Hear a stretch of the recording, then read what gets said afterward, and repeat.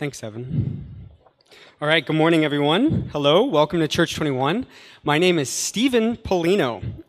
For those of you who don't know me, I've been described as an acquired taste. For those of you who do know me, you would say very just willingly and quickly that I'm quite literally the most humble person you have ever met in your life. I go to Walmart, and I go to Walmart a lot. This is actually a big problem for me. Every time I'm there, people stop, and I have to fill out signatures, and they're like, oh, look, there he goes, Stephen, the most humble person who's ever lived, and they just want to be in my presence. Half of my day, for the longest time, I was just spending half of my day answering and responding to fan mails and emails about just how humble I am and how great and incredible I am. I had to delegate the task off to my wife, and then she got too occupied with it. She's not nearly as selfless or humble as I am, so we had to hire a secretary to take care of all of this mail, and it's quite a burden. But yeah, so I'm pretty great. And I like telling everybody about it, and everybody already knows anyways. So please, if you want to talk to me after the service and just remind me of how great I am, that's fine. I'm used to it. Isn't that gross? Isn't that like, I feel slimy after saying that. I feel like it's like I cannot begin to apologize to you and clarify to you how much I'm joking just because of how slimy I feel about that. Arrogance is something that is deeply repulsive. It's repugnant. It's gross. Who of you would want to hang out with somebody who acted like that? How many of you have best friends who are just like that? How many of you just love it when you get the incredible opportunity to be around people who cannot stop talking about themselves? Isn't it such a great way to spend your life in your day? I'm trying to embarrass myself a little bit here because I want you to be able to listen well as I preach to you today about the dangers of arrogance. Arrogance is something that so deeply infects us in ways that we don't even realize sometimes. We look at Mark chapter 8 and we see the Pharisees come to Jesus. The Pharisees were this group of religious leaders during the time of Jesus, and they were slimy. They were scumbags. I don't know how else to say it. They were obnoxious. They were arrogant. They were deeply infatuated and obsessed with themselves. And that's why they never saw Jesus for who he truly was. You will never see Jesus or be able to understand Jesus for who he truly is until you humble yourselves. It's such a dangerous place to be in such deep arrogance towards Jesus. And we're going to explore how it's a lack of humility. A lack of humility, not a lack of proof or evidences for God, but a lack of humility that prevented them and prevent us from seeing Jesus for who he really is. That's the first challenge that this text provides us with. And the second challenge is it comes in a question, and it comes in a warning. The question is, do you not remember? I want to invite you today to deal with this question that Jesus presents to you. And the second part of your challenge is a warning. Beware of the leaven, of the evil of the Pharisees and of Herod and of this world. We're going to talk about who Herod is in a moment. For believers, I want you to ask yourselves, why do I sometimes, or even right now, in this moment, feel so spiritually stagnant? Why do I feel like a flat lake with no filtration, covered in moss, serpents slithering through it? Why am I so despondent? Why can't I conquer sin in my life? Why don't I? Why? How am I with Jesus supposed to be overflowing with joy and peace and yet so empty, so depressed, so panicked, so anxious, numb, out of control, angry, apathetic. See, your challenge is different, but it's also rooted in the same problem, a lack of faith in Jesus for who he is. The question is intrinsically simple. Do you not remember? I want to invite you to deal with that question too today. First, I want to just say a quick prayer, okay? Holy Spirit of the living God, it is you who humbles us. It is you who works in our hearts so that we can understand you.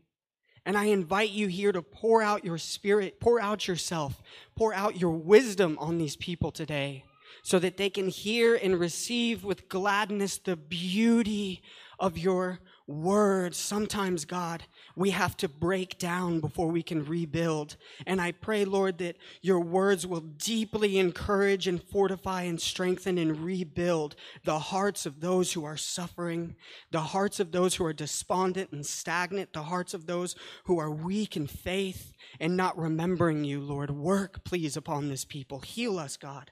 We need you. In Jesus' name, amen.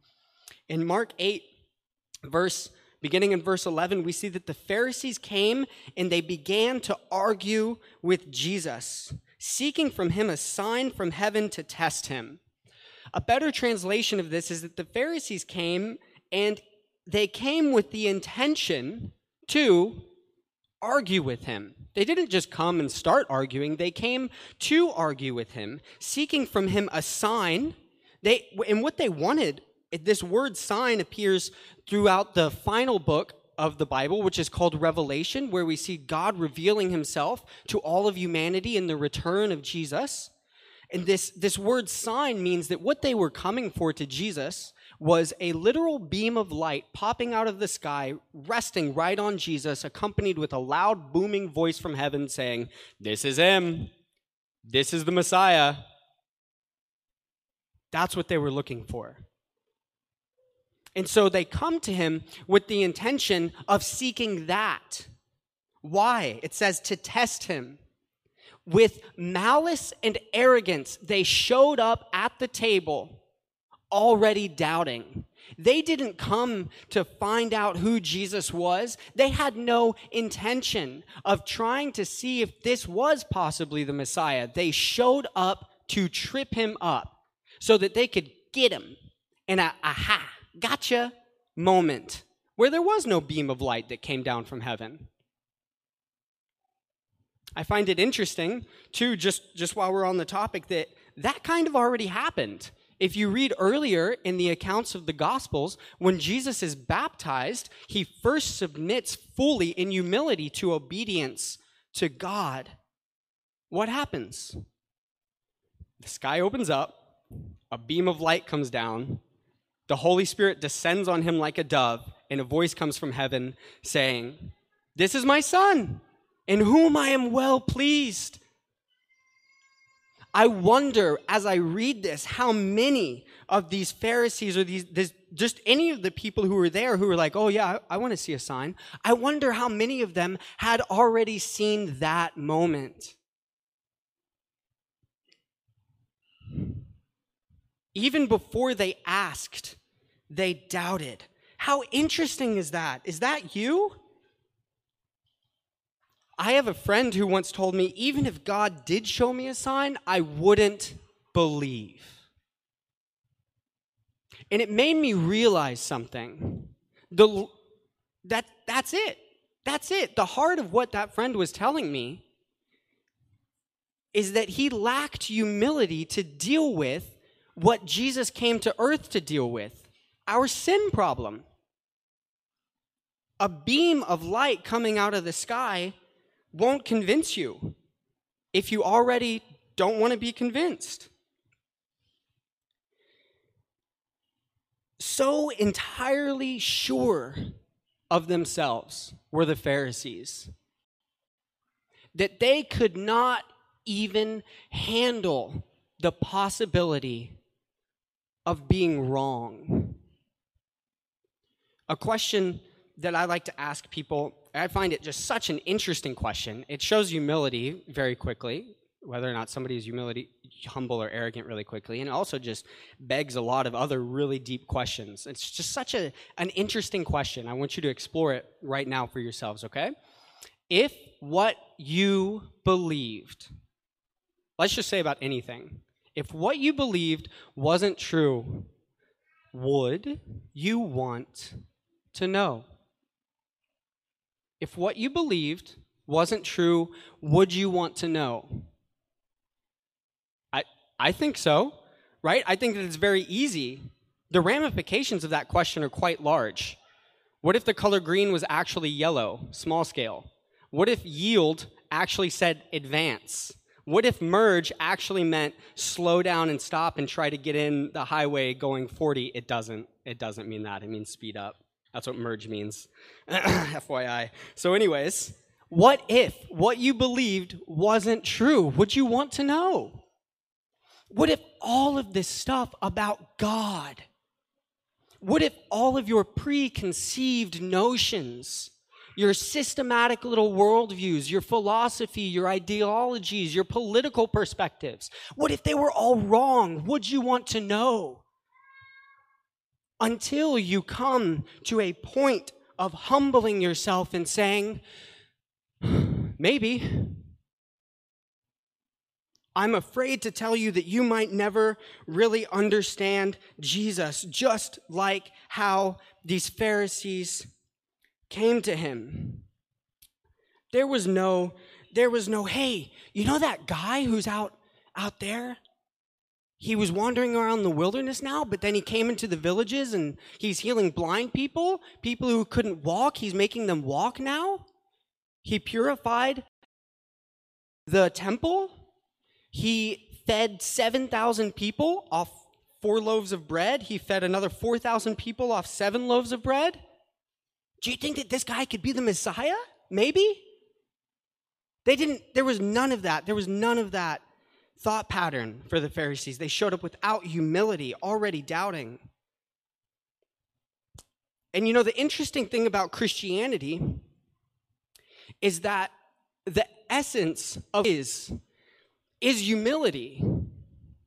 It is humility. The Bible says in 1 Corinthians 1:27, it says, God chose what is foolish in the world to put the wise to shame.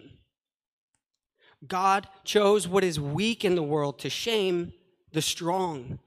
God chose what is low and despised in the world, even things that are not, to bring to nothing things that are, so that no human being might boast in the presence of God. And because of him, you are in Christ Jesus, who became to us wisdom from God. Jesus became wisdom. He became righteousness. He became sanctification. And he became redemption, so that as it is written, let the one who boasts in the Lord. The reason why you can't see God until you humble yourselves to him is because humility is who he is. Humility is not weakness. It's the essence of the personhood of Jesus Christ. It's an attribute of his character and characteristic of his identity. You can't separate the virtue or ideal of humility from the person of Jesus. And I'm so sad that I have to describe to you what humility is. It's an attribute that's scoffed on by our culture. It's seen as a waste of time. Humility is misconceived by the large majority of civilization in the West. People say, why should I serve others? Why should I let people say mean and untrue things about me without responding or having something to say in return? Why should I accept being mocked? Why should I be unfairly dealt with instead of getting back and having retribution and justice? No one can talk to me that way. No one can tell me what to do. No one can push me around. No one can identify me as who I want to be or tell me who I am or what I must do. All of these things are a lack of humility.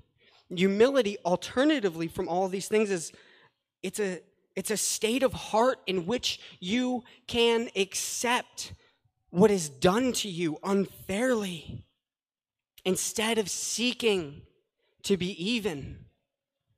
It's not about a lack of strength. Jesus wasn't weak. He was docile, right? But he wasn't repressed. He wasn't a coward. He wasn't lacking ambition. I think that's another way that we misconceive humility. People think, oh, you can't be humble and ever succeed in life, right? You got to cut throats and or go for the throat. You know what I mean? You got to trample. You got to be better. You got to succeed. You got to be the top. You got to be better than everybody else. But no, that's not Jesus at all. His humbleness, his humility was astounding. Out of obedience to the Father, he humbled himself all the way to death. He let himself die. He took it gladly, with joy. Jesus, God came to this earth. He walked among us. He did miraculous signs right in front of our faces. He healed the sick. He raised the dead. He helped those who were broken. It said of him that a bruised reed he did not break. All those who were suffering, spiritually broken, feeling unwanted, unloved, unwelcomed, rejected, hated, Jesus received them with a compassion that I will never be able to understand. None of us will be able to understand. He continued to serve, just pouring out and pouring out and pouring out and pouring out and giving and loving. And in return, he was treated with contempt, and he was treated like garbage, and he was murdered, although he was innocent. The purpose of Jesus is that he came to the world to deal with sin. It was our sin that demanded that Jesus die. It was our sin that murdered him. It was our sin, the sin that so just quickly and completely entangles us and controls who we are. That same sin that was in the Pharisees, that they just could not handle it. They couldn't handle how good Jesus was. They hated him with a deep malice because he was going against all of their little safety boxes. Everybody wants Jesus on their side until it conflicts with their opinions. That's what happened to the Pharisees. He started to conflict with their opinions of how things had to be done, of the rules and the statutes. He started pointing to the deeper issue with all of us. How sin is in all of us. He pointed to how, he said, as an example, you have heard you shall not murder, but I tell you, anyone who looks at his brother or anyone else and is so angry with them that they want to punch them in the face has already committed murder. He brought the level of what sin is down to a place where we can all relate if we can humble ourselves and acknowledge that we need help from this problem.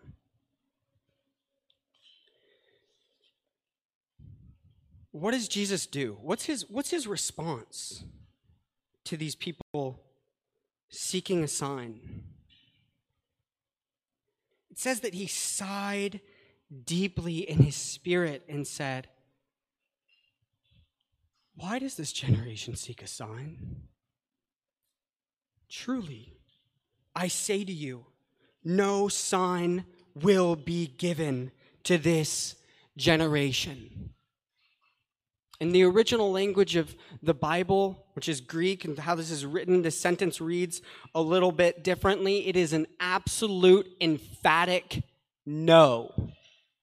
His sighing carries this connotation of a deep disappointment, some anger, sure, some frustration, but just a really big, bad sad. He's so upset. I wonder if Jesus was thinking, do you not see all the ones I've already done? I wonder if Jesus perceived the deeper level of what was going on here. He knew that they were coming to just test him. They wanted to say, ha, got you. He's so sad by that. You can't understand God until you humble yourself to see Jesus for who he really is. And he answers with this emphatic no. In the original language, like I was saying before I got off there, the sentence reads better, if a sign should be given to this generation, may I die. Or modern translation, I'll be darned if you get any sign out of me. No. Be warned. Be warned. I want to read to you something that I find really relevant. It comes out of Luke 16. It's beginning in verse 19. It's the story of the rich man and Lazarus. It says this, and it's talking just directly about signs, okay? So I'm going to summarize it. There was a rich man who was clothed in purple and fine linen and feasted sumptuously every day. That means that he could eat whatever he wanted to for any meal. That's how filthy rich he was, right? He had everything that he possibly needed. He's just rich, having a great old grand time up in his little castle. Everybody's serving him. He's full of himself, all this, right? And at his gate was laid a poor man named Lazarus, covered with sores, like these deeply uncomfortable wounds and like openings, kind of like blisters or ulcers. He's covered in those. And he desired just to be fed with whatever fell from the rich man's table. He's just outside the gate, just waiting for like any possible crumb, any like corn husk that gets thrown outside that he can gnaw on. He desired to be fed with whatever fell from the rich man's table, and moreover, even the dogs came and licked his sores, which was not comfortable, to say the least. So you got these two people, one's having an apparently great life, and the other one's having an apparently terrible life. But guess what? They both die. Shocker. They both die. It says that the poor man died, and he was carried by the angels to Abraham's side. And the rich man died and also was buried. And in hell, being in torment, he lifted up his eyes, and he saw Abraham far off and Lazarus at his side. So we get the picture here. Rich man has a great life, but dies and goes into the eternal torment of hell. The poor man has a terrible life and dies and is received by God's grace to heaven to be with Jesus in eternal peace and joy forever. And the rich man looks out, seeing Lazarus across the chasm, and he called out and he says, Father Abraham, have mercy on me and send Lazarus to dip the end of his finger in water to cool my tongue, for I am in anguish in this flame. So he's suffering just so terribly. He's so hot. He's beaten up by the flames. He's just in absolute anguish, writhing in torment of eternal misery, and he just wants Lazarus to come down and dip his finger in water and put it on his tongue so that he can have a moment of relaxation. But Abraham responds to him, Child, remember that in your lifetime you received good things, and Lazarus, in like manner, bad things. But now he is comforted here, and you are in anguish. And besides all this, between us and you a great chasm has been fixed, in order that those who would pass from here to you may not be able to, and none may cross from there to us. It's done. You got good things in your life. He got bad things in his life. And this is done. It's over. There is a finality to death. There is also a spiritual finality to death. And so I'm getting to the point about signs. The rich man says, well, then I beg you, send him to my father's house, for I have 5 brothers. I want him to go and warn them, lest they also come to this place of torment. Please send Lazarus up. Make him appear to my brothers. I don't want them to end up like this. But Abraham said, they have Moses and the prophets. Let them hear them. This is it. The Bible, preaching, the testimony of Christians being shared with you. This is the sign that you get. This is all that is needed to hear in order to have faith in Jesus and thus be saved from the consequence of your sin and be healed and be restored to God and have peace with Him so that you are no longer in the literal torment of the burden and slavery of sin on this earth. This is it. This is the sign. But the rich man said, no. But if someone goes to them from the dead, they will repent. That's not enough.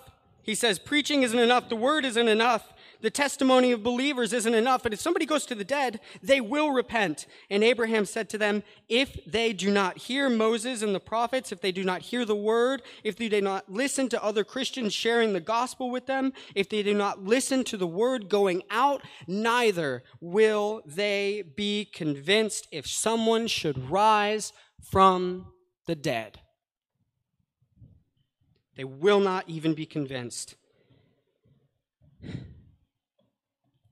if someone rises from the dead. See, faith with proof is not just, it's not real faith.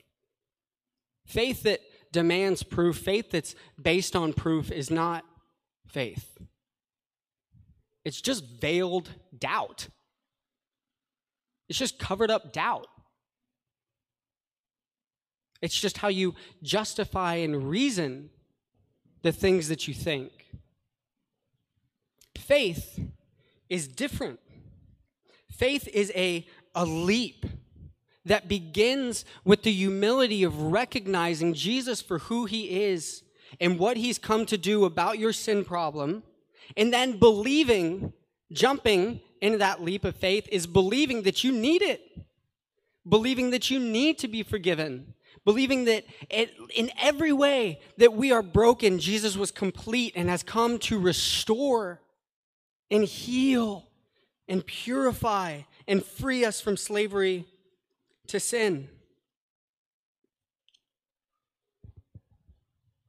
I want to invite you to deal with this right now. I want to invite you to ask yourself the question, if you don't believe in Jesus, what if everything you knew, everything you believed in was wrong? Would you want to know? I want to invite you to ask Jesus. Those of you who are despondent, those of you who are struggling to believe, those of you who feel like you're weak in faith, Lord, I believe, help me in my unbelief. That was the cry of one of the disciples of Jesus who literally saw all of the miracles. He walked with Jesus. He talked to Jesus. He was right there, firsthand witness, and even he struggled with faith. Be encouraged. It's okay. It's okay. I want to invite you to ask Jesus to help you. I want to invite you right now to literally pray in your heart and in your spirit that Jesus will help you believe. And as we move on to the second challenge, I want to invite you to prepare yourself with everything that you've heard to just let it go. Let all your self-defense mechanisms go. Let all your self-justification go. And ask Jesus to help you hear this warning. The passage moves on. It says, now they had forgotten to bring bread. The disciples are in the boat after Jesus says no about the sign, and he leaves them. He gets into the boat and goes to the other side. And the disciples had forgotten to bring bread, and they only had one loaf with them in the boat. Okay? And so Jesus says, watch out. Beware of the leaven of the Pharisees and the leaven of Herod. And they began discussing with one another the fact that they had no bread. So they're in the boat, and they're like, guys, we don't have any food. I'm so hungry. And they're probably like bickering about it, right? Mark, you're supposed to buy the food, man. Why'd you forget? Why do you just like always forget, Mark? Sorry, Jojo, for the eye contact to that. It must have been uncomfortable. They're just like probably bickering about it, blaming each other. And then Jesus, out of nowhere, he says, hey, guys, he hears what they're saying. He's like, beware of the leaven of the Pharisees and the leaven of Herod. And the disciples are kind of like, yo, okay, Jesus, you got it, buddy. Like looking back to each other like, Jesus being Jesus again. Like, no idea what you're talking about. Cool, man. So anyways, I'm really hungry and we don't have any bread. This is kind of their response. And so Jesus, aware of this, said to them, why are you talking about how you have no bread? And they look up from him again and they're like, man, I really just want to eat. What are you going on about? Anybody been in that position where like somebody's trying to tell you something really important, but you've told them 5 times that you're really hungry and you just like need to eat? And they're like, yeah, so how's everything going? Anyway, so they're probably feeling a bit like that. And Jesus says, why are you talking about how you have no bread? And then he gets deeper like Jesus does. He says, do you not yet perceive or understand? Are your hearts hardened? There's a moment of shock in that question. Are your hearts hardened? What is going on? Jesus is asking. He asks some rhetorical questions. Having eyes, do you not see? Kind of comes off that way. Having ears, do you not hear? Like imagine if I had an orange in my hand and I said, hey, everybody, this is an orange. And you all said to me, is that an orange? I'd probably say something snarky like, can you see? Can you hear what I just said? I just said it's an orange. It's like that moment, okay? Jesus is really trying to figure it out, I think. He's not just being rhetorical. I mean, he knows, but he's also inquisitive. He's like, what is happening? And then he asks the deepest question of all that should pierce our hearts. Do you not remember? For those of you who are spiritually stagnant or just beaten down by sin in your life, I want you to hear this question. Do you not remember? Jesus says in verse 19, hey, when I broke the 5 loaves for the 5,000, how many baskets full of broken pieces did you take up? They said to him, because I still don't know where he's going with this, maybe. They're like, was it 6? 12? And he says again, okay. In the 7 for the 4,000, how many baskets full of broken pieces of bread that I made out of 7 loaves for 4,000 people to eat did you take up? And they said to him, 7. And Jesus said, do you not understand? Maybe, just maybe, in a literal sense, Jesus is kind of there like, hey, you remember how I just 4 hours ago fed 4,000 people off 7 loaves of bread and you don't have any bread right now? Maybe you should just ask me for some bread? It's hard to deal with, but don't get tempted to just say, wow, what a bunch of dull shovels those disciples were. How often do we do this? How often do we forget all the things that God has done for us? All the ways that God has saved us? All the miracles that he has performed in our lives, all the ways that he's provided when we were in financial need, all the ways that he's provided when we were in spiritual need, all the ways that he's encouraged our hearts when we were broken. Do you not remember? It is the biggest question. You must ask yourself if you're struggling with faith. If you're struggling with spiritual stagnancy. And the connection of this is why in the church we talk about why it's so important to read your Bible. It's not just a thing that we say.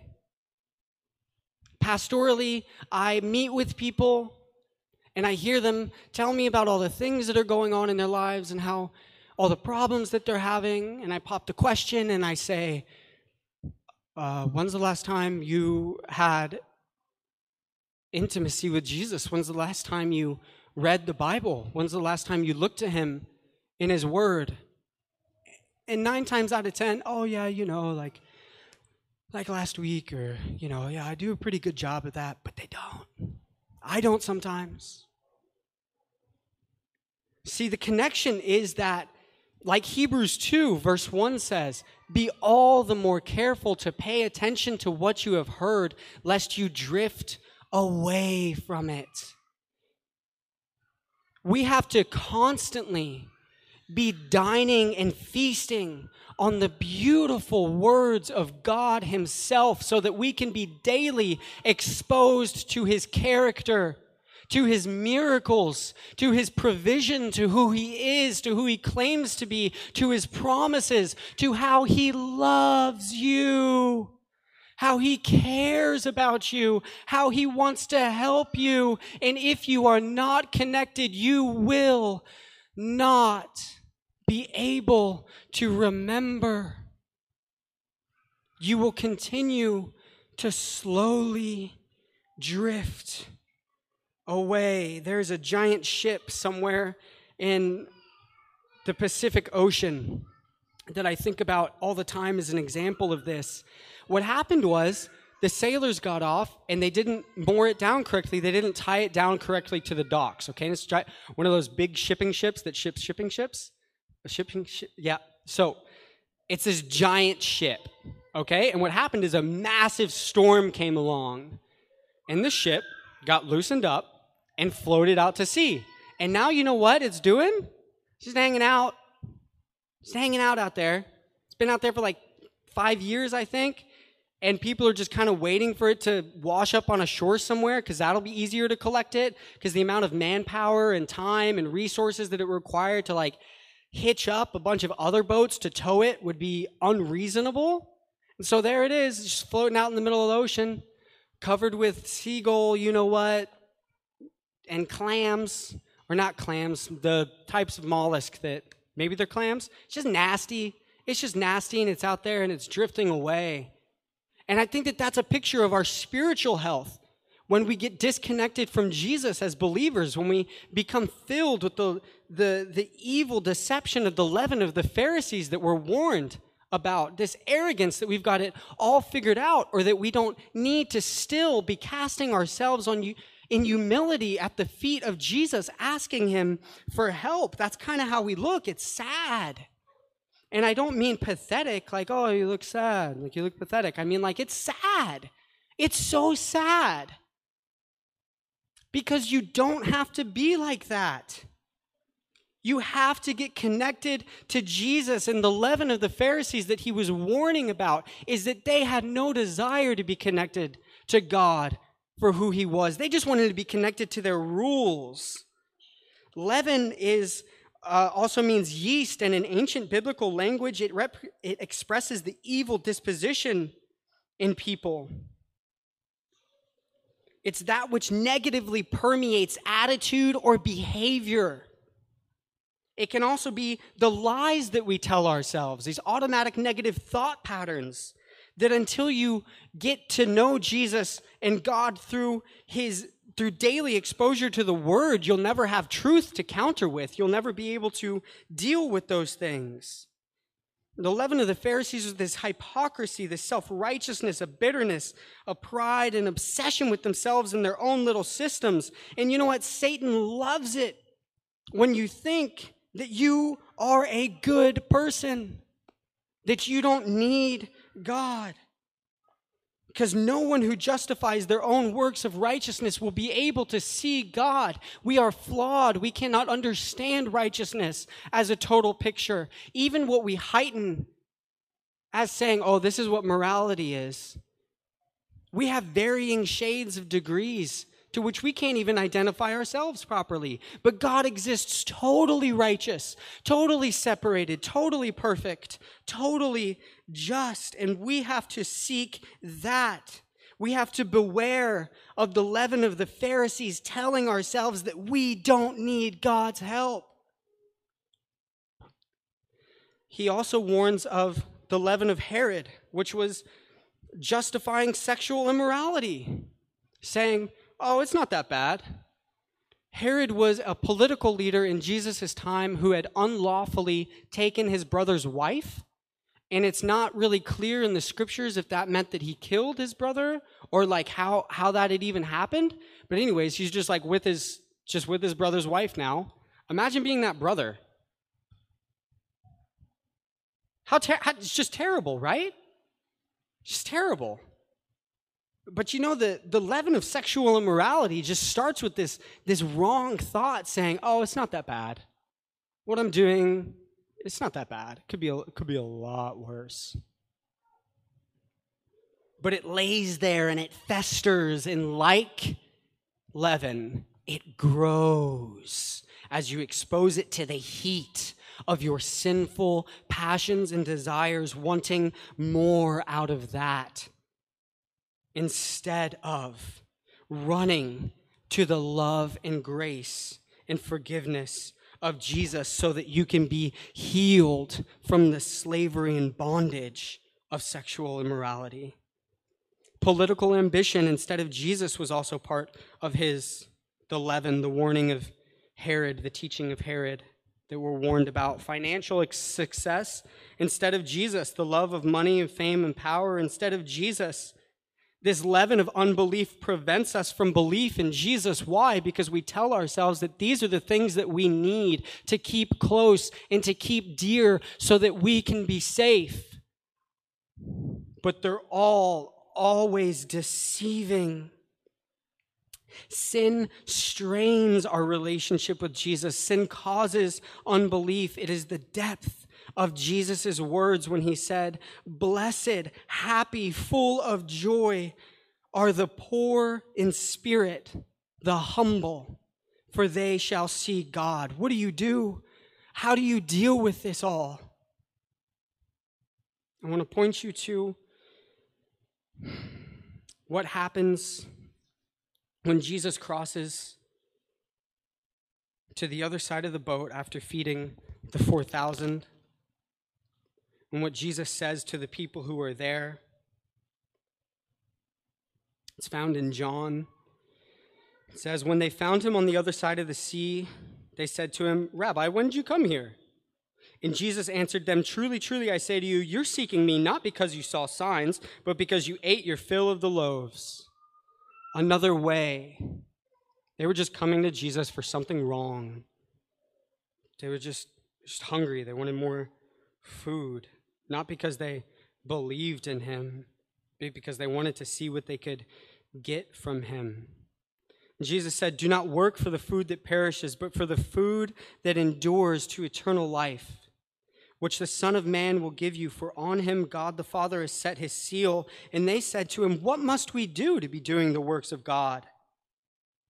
If you're crying out today and you're saying, "What do I need to do? What do I need to do to get all this? What am I supposed to be doing? How do I fix this problem that I have? How can I have peace with God? How can I have peace with Jesus? How can I be free from the bondage of sin?" Jesus answered them, "This is the work of God, that you believe in him who he has sent, that you believe in me, Jesus." See, religion says you have to do all of these things so that you can be loved and accepted. But Jesus says, "I love you and I accept you. I love you and I accept you." That's what Jesus says to you no matter who you are in this room. And he wants you to come to him so that you can be full of spiritual nourishment and encouragement. And out of that you will do. Out of that you will overflow with peace and joy. Jesus said to them, "I am the bread of life. Whoever comes to me shall never hunger, and whoever believes in me shall never thirst." Cast yourselves on Jesus. He's the perfect model of love and mercy, and he came to be this bread of life, this provision for all of those who would partake in him. Finally, I want to close with just reading to you, over you, Isaiah 55, verses 1 through 9. It's a verse that God has given me deep comfort through. It's a verse that God has revealed his character to me through. It's a verse that tells me so much about Jesus as Lord and as Savior and as who he truly is. And I want you to listen well, and I pray that you hear this, what God has to say for you. Come, everyone who thirsts. Come to the waters, and he who has no money, come buy and eat, buy wine and milk, the good things, without money and without price. It's free. Peace, forgiveness, joy, healing, they're free. Just come if you're thirsty for these things. Why do you spend your money for that which is not bread? Why do you labor for that which does not satisfy? Listen diligently to me and eat what is good, and delight yourselves in rich food. Incline your ear and come to me. Hear that your soul may live. Seek the Lord while he may be found. Call upon him while he is near. Let the wicked forsake his way, and the unrighteous man his thoughts. Let him return to the Lord, so that God can have compassion on him, and to our God, for he will abundantly pardon. For my thoughts are not your thoughts, neither are my ways your ways, declares the Lord. For as the highest heavens are higher than the earth, so are my ways higher than your ways, and my thoughts higher than your thoughts. Let me pray for you.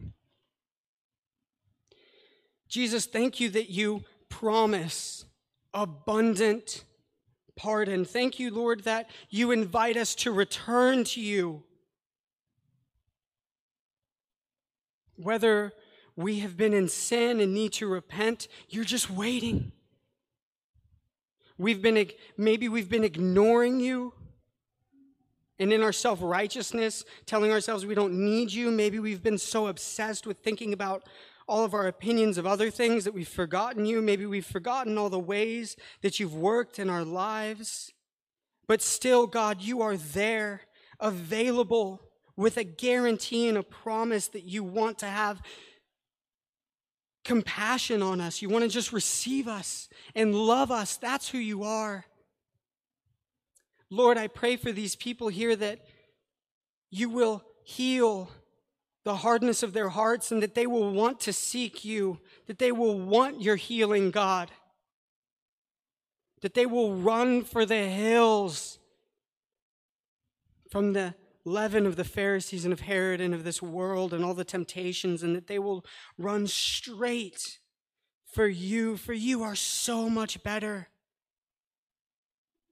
so much more rich and beautiful and precious. And thank you, God, that this whole salvation thing is all about what you have done because of what we could never do. In Jesus' name, amen.